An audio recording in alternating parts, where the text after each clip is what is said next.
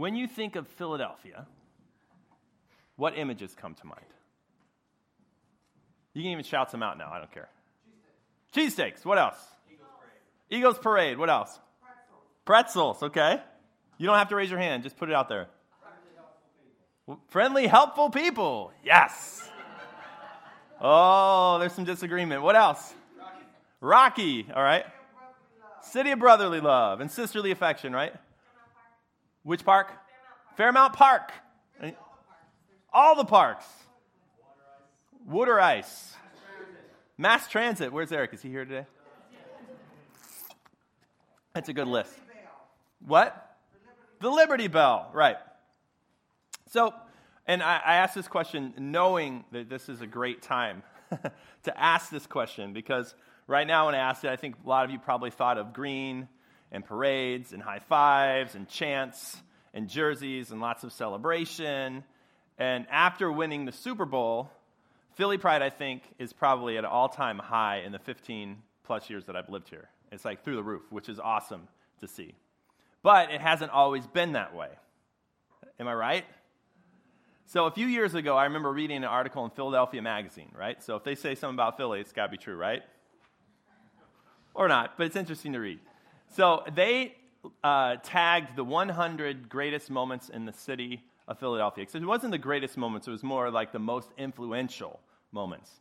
And number 7 on the list was the 1964 Phillies, which predates a lot of us here. But but if you don't know the story, in 1964, the Phillies got out to a very large lead.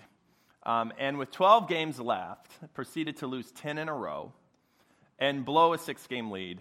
And they lost the pennant to the Cardinals.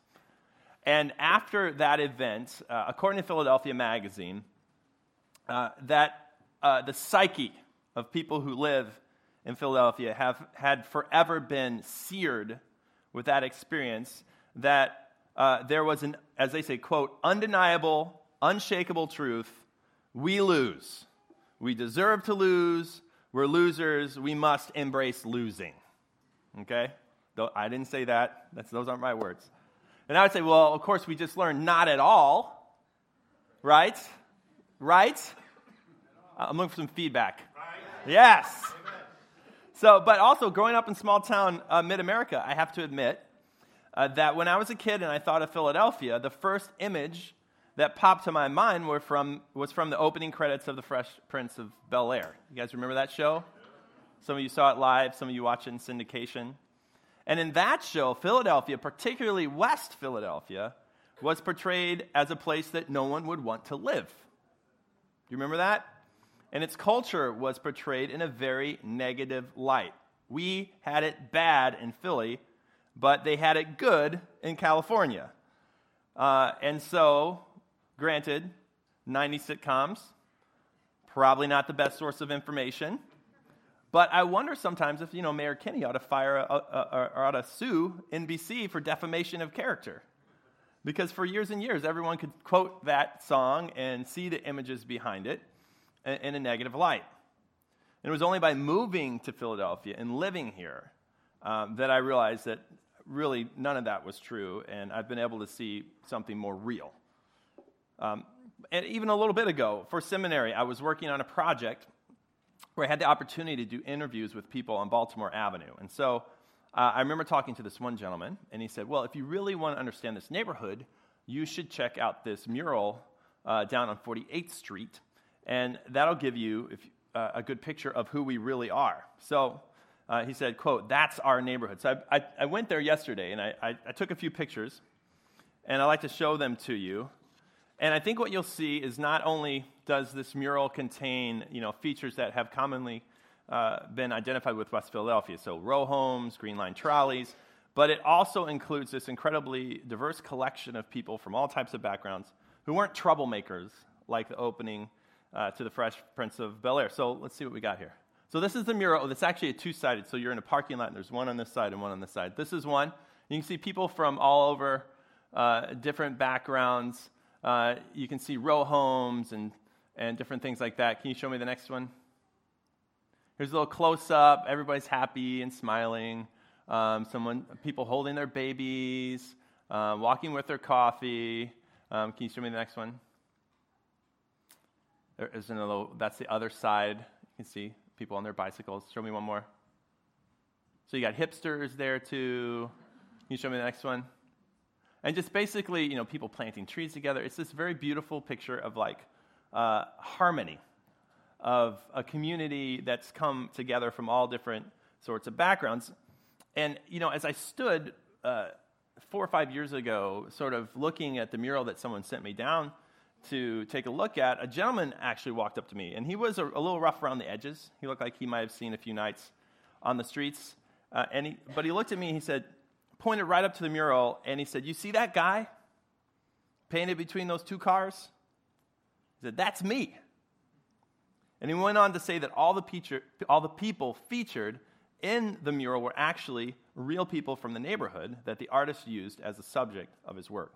Actually, yesterday, when I went and took pictures again years later, somebody walked up to me, and said, "Isn't this beautiful? Don't you love this mural?" So there's a lot of pride in the neighborhood about this mural. So what's the truth? Is Philly a crime-ridden, dangerous city to be abandoned, or an idyllic urban oasis of peace and harmony? Yeah. Someone just said yes. Or maybe something in between. And to be honest, I'm so biased. I don't know what the real... I can tell you what my opinion is. And I think it's much more... I don't think it's the Garden of Eden, but I think it's much more to that end. But I'm biased. So what I want to do in this series to kick things off is take a look and see how in the Bible cities in general are described.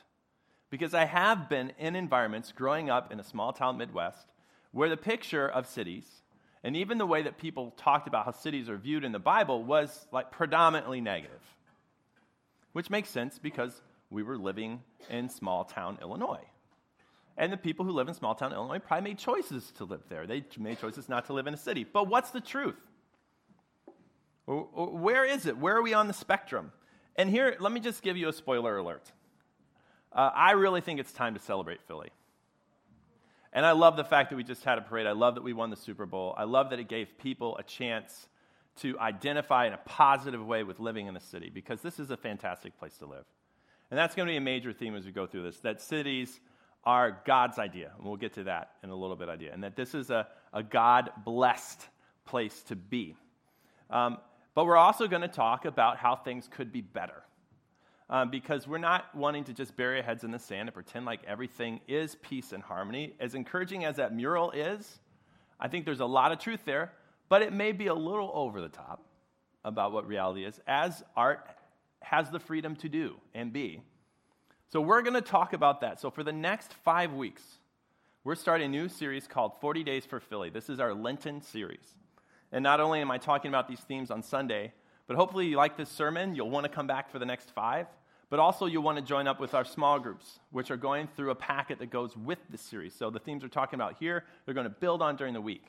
And for the next 6 weeks, it's a great time to check out a small group, even if you just do it for 6 weeks. Because 1, I think the content's going to be awesome. And 2, I'm always telling you guys, try out one of these small groups because I want you to have friends. And I want you to have a sense of community. And that's one of the major ways we try and help that happen in the lives of people in our church. So it's a fantastic time to join up with a small group.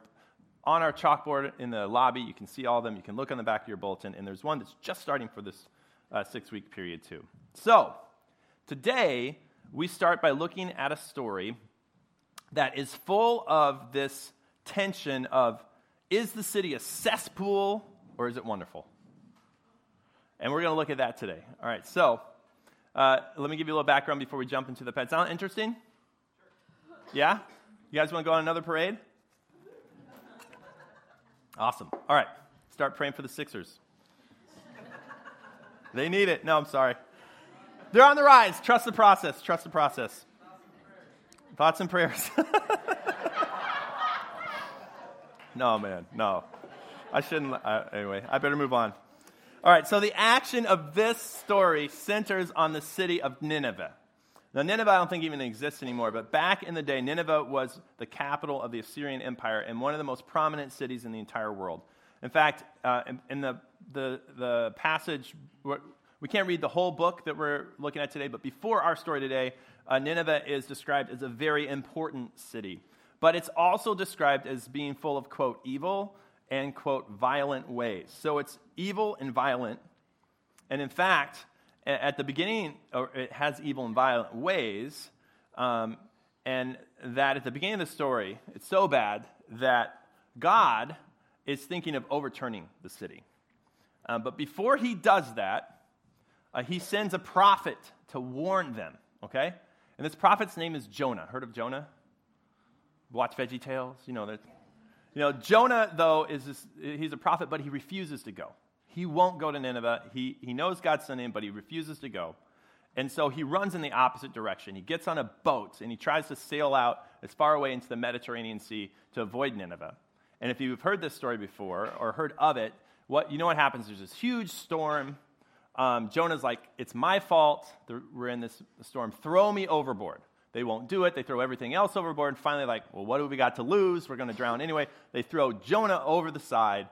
The sea's calm, and Jonah gets swallowed by a giant fish. Heard this before? The giant fish barfs him off into the seashore, and he says, all right, I guess, God, after all that, I'll go to Nineveh. So it's a long road to Nineveh for Jonah. He doesn't want to go there. And this is where we pick up the story, because Jonah preaches to Nineveh, and this amazing thing happens. There's this crazy revival. And the city turns from evil and violence and to the Lord. And there's this renewal that happens, even the king. And so we pick it up after all of this goes down in Jonah chapter 4. And after all this happens, it says, but to Jonah, this seemed very wrong, and he became angry. And he prayed to the Lord, isn't this what I said, Lord, when I was still at home? That is what I tried to forestall by fleeing to Tarshish. I knew that you're a gracious and compassionate God, slow to anger, abounding in love, a God who relents from sending calamity. Now, Lord, take away my life, for it's better for me to die than to live. But the Lord replied, is it right for you to be angry? Jonah went out and sat down at a place east of the city. And there he made himself a shelter, sat in its shade, and waited to see what would happen to the city. Then the Lord God provided a gourd and made it grow up over Jonah to shade him for his head to ease his discomfort. And Jonah was very happy about the gourd.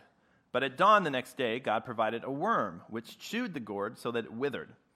And when the sun rose, God provided a scorching east wind, and the sun blazed on Jonah's head so that he grew faint. He wanted to die and said, it would be better for me to die than to live. But God said to Jonah, is it right for you to be angry about the gourd? It is, he said, and I'm so angry I wish I was dead. But the Lord said, you've been concerned about this gourd, though you did not tend it or make it grow. It sprang up overnight and died overnight. And should I not have concern for the great city of Nineveh, in which there are more than 120,000 people who cannot tell their right hand from their left, and also many animals? And it seemed, that's in the passage. The next is my notes. Sometimes when you turn the page, you start reading it like it's still the Bible. No, it's not, just my thoughts. So it seems to me that one thing this passage does is give us a baseline to start with for this whole series, a foundational way, if you will, a starting point in our discussions about how to view cities in general, and I think in specific, Philadelphia. And this baseline, this place to start on the way that is, you can see in the way that God chooses to refer to Nineveh. And whenever God chooses an adjective to describe Nineveh, he chooses one word, great. Great. Now, the ways of the city are sometimes referred to as wicked, violent, and evil, but the city itself is referred to as great. And the word great here is an important word. It's the Hebrew word gadol. You don't have to remember that. And it has a double meaning. It means both big and important. And in fact, other places in the Bible, this word is used to describe God himself. So God chooses a name that's often used to explain who he is to describe cities. Great. Great. That's what God thinks about cities. That's where he starts. There's no confusion for him. Cities are great. They can be corrupted. They can be violent. They can have violent ways. But in their essence, in their being, cities are great. God loves cities. But what's so great about them? Now, to answer this question, there's one key parallel or metaphor or thing that happens in this passage we read, and that is this gourd that grows up and provides shade. And it is a gourd, but it's also put in comparison or in relation to the city of Nineveh. So we can learn a lot about the city of Nineveh by the way God talks about this gourd and what happens with it. So in verse 10 it says, "But the Lord said, you've been concerned about this gourd, though you did not tend it or make it grow. It sprang up overnight and died overnight.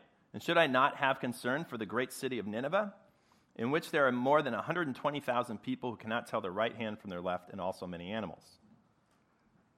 The first thing I like us to notice is that cities are a divine idea. Cities are God's idea. God said to Jonah about the gourd, "You've been concerned about this gourd, though you did not tend it or make it grow." And the implication of this statement is that just as God is the one who tended and made the vine grow, God is also the one who has tended and made Nineveh grow, although over a much longer time and with much more care. And this is a theme throughout the entirety of Christian Scripture.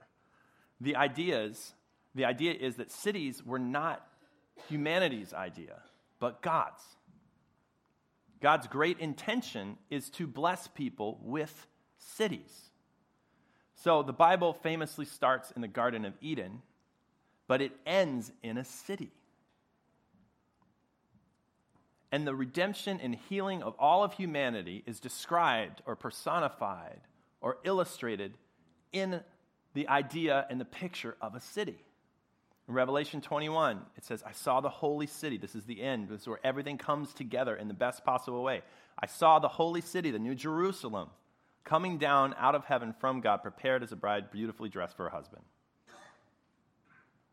And, when you've had the idea and invested in something, it's special to you, isn't it? When you've had the idea and you've invested in something, it's special to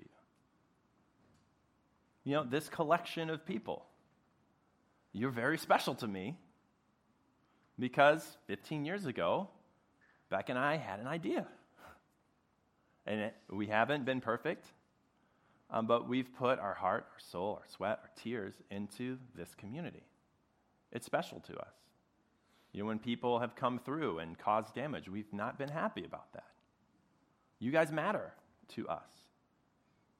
Think about something in your life that you created from scratch. It means something to you. And the longer you've invested in it, the more it means to you. That's how God feels about cities. They're his idea. He plants them. He helps them grow. He invests in them, just like Nineveh. They're special to him. Also, cities are full of people. Verse 11, "And should I not have concern for the great city of Nineveh, in which there are more than 120,000 people?" God loves people. He loves all kinds of people. He loves all different shapes and sizes. He loves the different cultures and distinctions of people. We are his greatest work of art. In the first couple chapters of the Bible, when the story of God creating everything is told, he creates all kinds of things. Rainbows, sunsets, animals. And he says it's good, good, good, good, good, good, good, right? The stars in the sky. And then he creates humanity. And he very famously says, "And it was very good."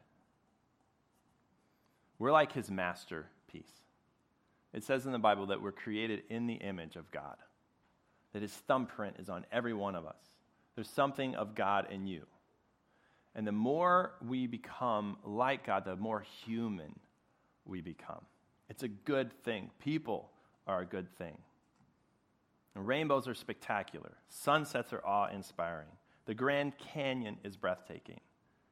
But you, those are good. You are very good. A greater miracle. Blessed with the image of the divine. And sometimes I think we miss this. You know, even in the books that people write about God, what do they put on the covers? Sunsets. Splashing wave. You know, the stars in the sky. Beautiful things. If we were more in tune with what makes God smile, if we had a book about desiring God or prayer or something, you know what might be on the cover? Philadelphia. The skyline. Local park, Malcolm X Park. People getting along, doing things together. That's what go on there. And maybe a page inside you might have a picture of the Milky Way galaxy, I don't know. But what I get from the story is that we're his most valued work of art. He loves people. And so the cities of the world are full of lots of people. And that's the great advantage that the city has over the countryside. More people. And more people means cities are incredibly diverse with people from around the world. And when different ideas and cultures bump into each other, this convergence, this coming together of diversity results in great creativity, which reflects who God is.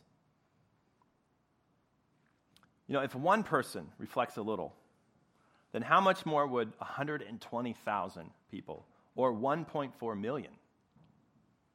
With all these people reflecting different parts of who God is, the whole picture becomes great. But you may have noticed it's not just the people. And so consider how this line of scripture ends. It says, "Should I have not concern for Nineveh, which there are lots of people who cannot tell the right hand from their left, and also many animals." Now, when I read that, sometimes it made me smirk a little bit. It's like, oh yeah, and the animals. And I found it interesting that God mentions animals or cattle, depending on your translation, along with people as a reason for caring about the city. And though I think there's a huge theme in the scripture about God caring about the environment, and we just talked about how he said nature is good. I don't think animals are listed here because they're like quite as important as people.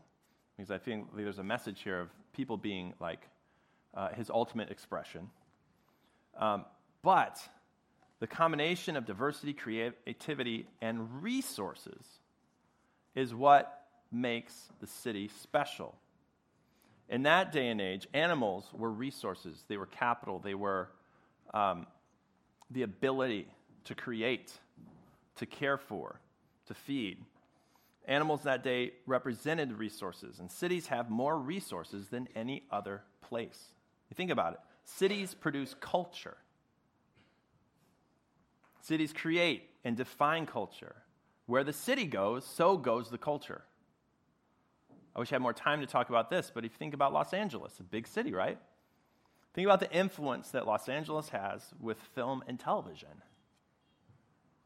Anybody watched anything on Netflix in the last, I'll even give you the last month, let alone the last hour. Like, what'd you do before you came this morning?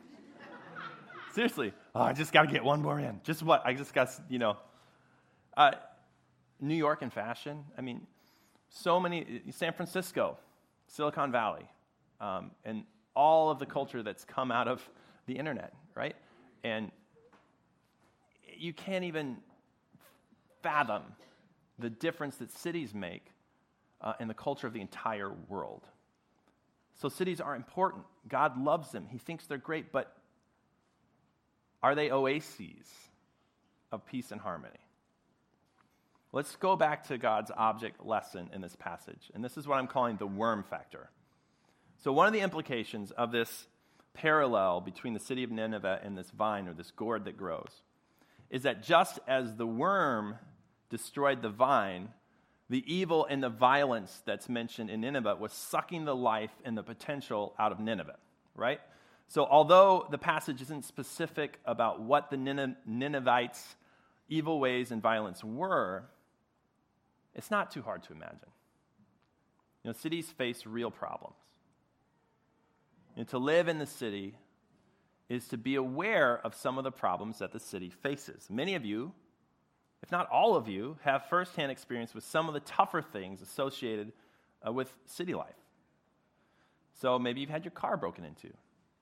Not that that can't happen anywhere, but it seems more common in a city. Maybe you had your bicycle stolen. Maybe somebody tagged your house. Maybe you've been jumped. Maybe you're a dedicated teacher trying to make a difference, and sometimes you feel overwhelmed. Maybe you hate litter. Maybe you live in a neighborhood where you hear gunshots at night, and you wonder if your kids are going to be safe. In our church, we think of it like this. Philadelphia is a great city, but it could be even better. And here's the good news. Notice that God says to Jonah, quote, "You've been concerned about this gourd, though you did not tend it or make it grow. It sprang up overnight and died overnight." Now remember, God's drawing these parallels between these two things, and between the gourd and the city of Nineveh. And one point he's making by this is that Jonah is so upset over a gourd that lived a day, but unfazed about a city that God has tended and made grow for centuries. And the idea here is that God has been investing in this city for hundreds of years. And from that, I think we can take that God is continually investing powerfully in cities. And when Jonah joins with God and invests against what he wants to do even, not even with his heart into it, but invests in Nineveh, God so responds with supernatural power that the culture of an entire city changes. God is invested in Philadelphia. He's been investing at least since Philadelphia became a trading post in 1623. And it seems to me that he is even more aware than we are of the worms that are eating away at his creation. And he is eager to bring renewal and new life, to see this great city become even better. That's good news.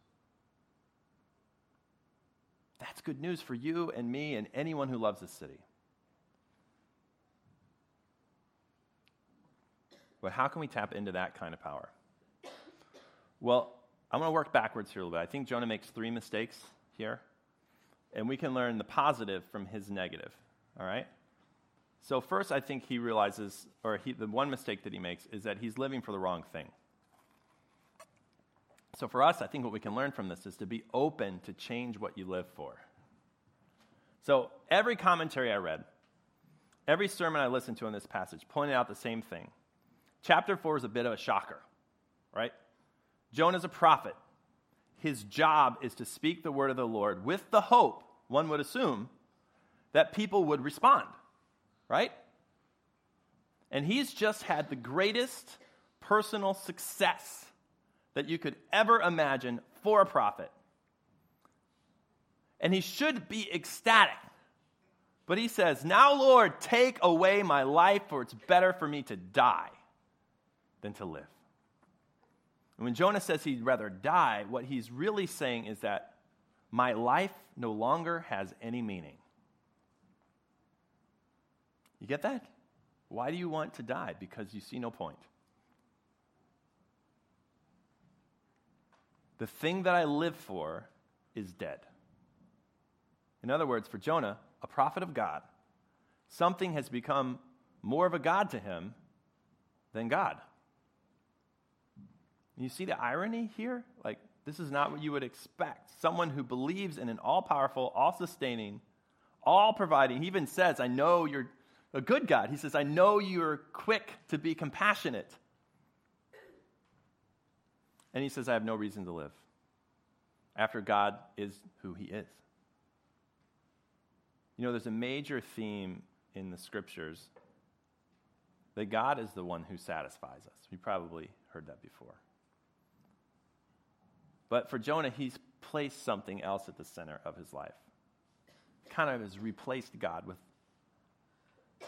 something else. And I think this is what happens in our lives when good things become the thing. I think we can look at Jonah and where he ends up as a cautionary tale for us. He's upset.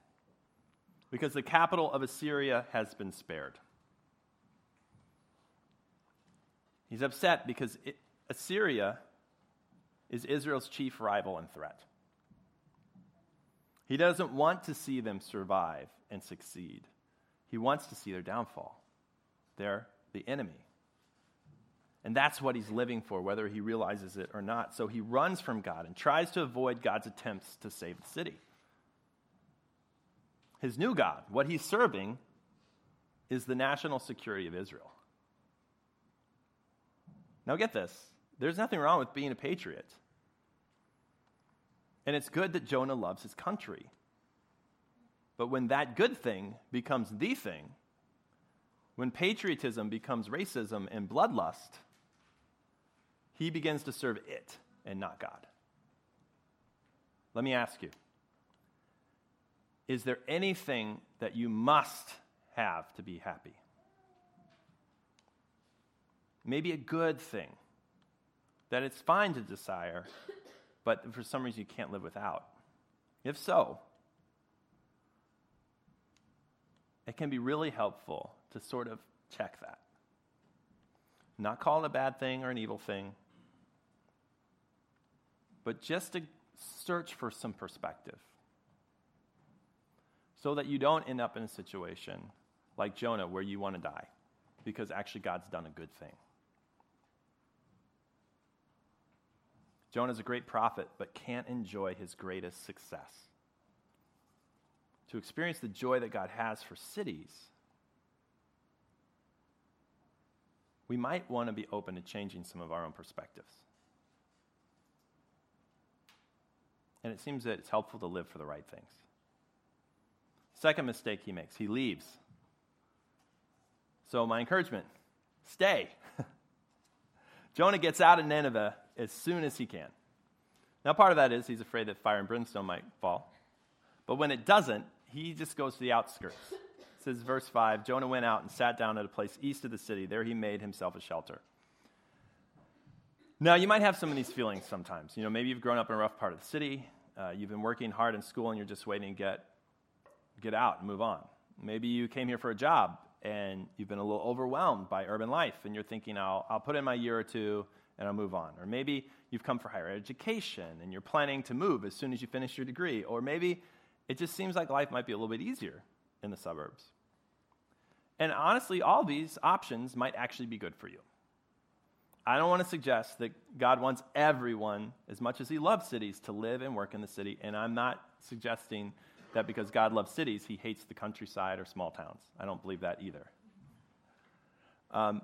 Lots of great people don't live or work in Philadelphia, and I get that. And maybe you're not supposed to be one of those. But maybe you're not supposed to be one of those people. So, I'm not saying that to love Jesus or to be a good person, you have to live in the city. I'm not saying that. But what I am suggesting is that when you're considering moving on to the next thing in your life, that purpose and mission be one of the factors that you consider. You know, life is not just about the best job offer or the sunniest climate.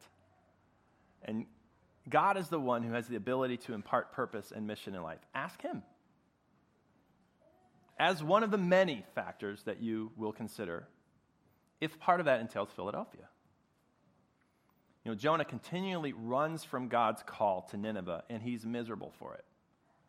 And you may be purposed to live in the suburbs, or move out to the West Coast, or Ohio, I don't know. But before you assume, consider.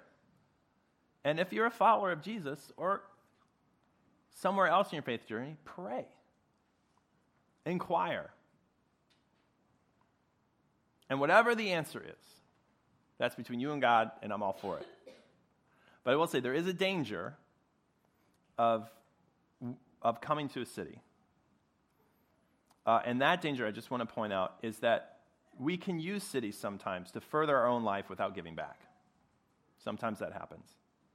If you notice, the third mistake that Jonah makes is that he becomes a spectator. So in verse 5 it says he went out and sat down in a place east of the city. There he made himself a shelter. Instead of being spectators, be an investor. Maybe you're only here for a 3-year program. Make the most of that 3 years. Instead of thinking, oh man, maybe I'm not going to be here in 5 years. Don't waste the next 4. Or don't come and just take. Invest. Because God loves this city, and He has a reason for you being here that goes beyond you. And this type of perspective can keep us from being on the sidelines.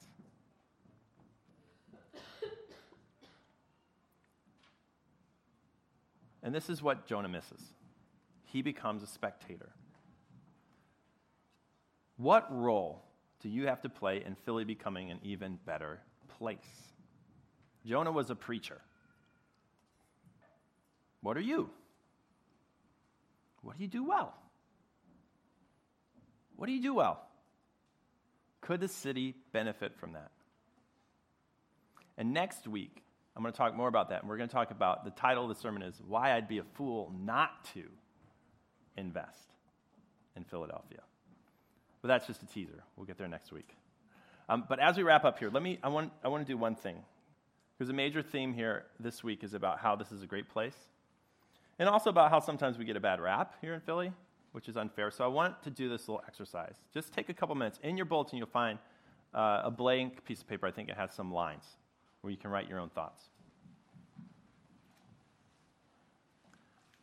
Found it? I hear a lot of rustling of papers. Here's the question. It's a really easy one. What's your favorite thing about Philadelphia? What is your favorite thing about Philadelphia? It's the food, the restaurants, the neighborhoods, the porches, the Eagles, whatever it might be. What is your favorite thing about Philadelphia? I'll just give you a second to name it. And don't worry, you can have a different favorite thing next week. No one's going to hold you to the, oh no, I can't, It'd be great if you're having trouble choosing, but just choose one. And then the next question is, why? Why is that your favorite thing about Philly? And what impact does that have on your life? So I'm just going to give you a few minutes. I'm going to stand here. It's going to be quiet. And I'm the one who'll probably feel awkward standing in front and not saying anything. But just going to give you a few minutes to write. In fact, Andrew, can you play some little music? It's a little background music. Take a minute. What is your favorite thing about Philadelphia? Why? And what impact does it have on your life?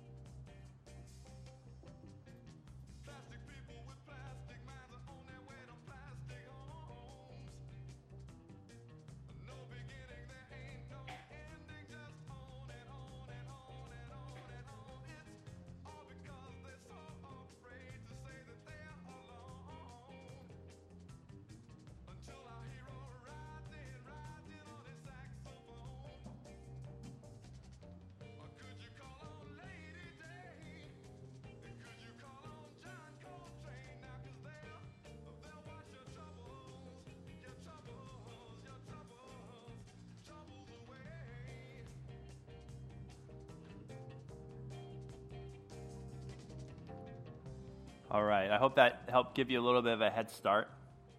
But that is just a helpful exercise, I think, to help put in front of us, to begin with, an understanding, a connection to what's good about our city and how it impacts our lives for the better. So what I'd encourage you to is sometime during this week, maybe take 10 minutes. We have a little space. Reconnect to this idea, and then actually write out a prayer of thanksgiving to God for putting you here right now, or for having grown you up in the city of Philadelphia. Maybe you're in tune with some of the worm factor elements. And what could be most helpful for you, even as we're going to talk about those things, is to first connect to the blessings of this city and the difference that it's made in a good way in your life. And so take this opportunity this week. Find even 5 minutes or 10 minutes to pull this back out, read back over it, pray a little bit, and then write a prayer of thanksgiving. And I think that'll set you up really well for what we're going to talk about the next 5 weeks.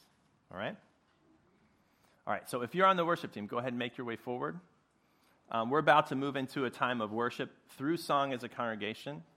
And so in a minute, these folks are going to lead us through songs that are prayers and shouts and praises to God.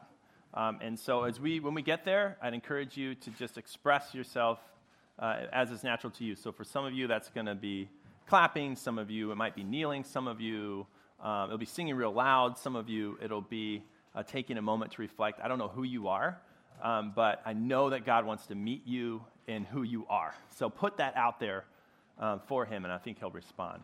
And also, we have a team that prays before the service, and they ask God for impressions about what he's up to in the here and the now. And often they'll have some impressions that will be on point for who you are and where you are. So I'd like to invite the representatives of the prayer team to come on up. I see Mauricio. You're the team. All right, great. So this is Mauricio, and he's going to share a couple of those thoughts. Hello, everyone. So for this series, the prayer team is focusing on specific neighborhoods of Philadelphia each week. I'm so lucky to have West Philadelphia as the neighborhood that I was praying for earlier today. And really, I just got a few feelings regarding West Philadelphia, but I also wanted to do a Did You Know regarding West Philadelphia. Did you know that Woodland Cemetery, that land used to be owned by Alexander Hamilton? Did you know that Philadelphia, especially West Philadelphia, was one of the first areas to really benefit from the invention of the streetcar? And so West Philadelphia was mainly composed of immigrants, but when we developed the streetcar, middle-class families moved out to West Philadelphia because they could use the streetcar to get into Center City. Then, around 50 years ago, West Philadelphia started to experience white flight. And so a lot of the white families left West Philadelphia, and the neighborhood became increasingly Afrocentric. And through all of that, you've seen it's been predominantly African American. Yeah. And so this has caused a lot of different things in West Philadelphia. Before, there were parts of Osage where the real estate was the most expensive in the country.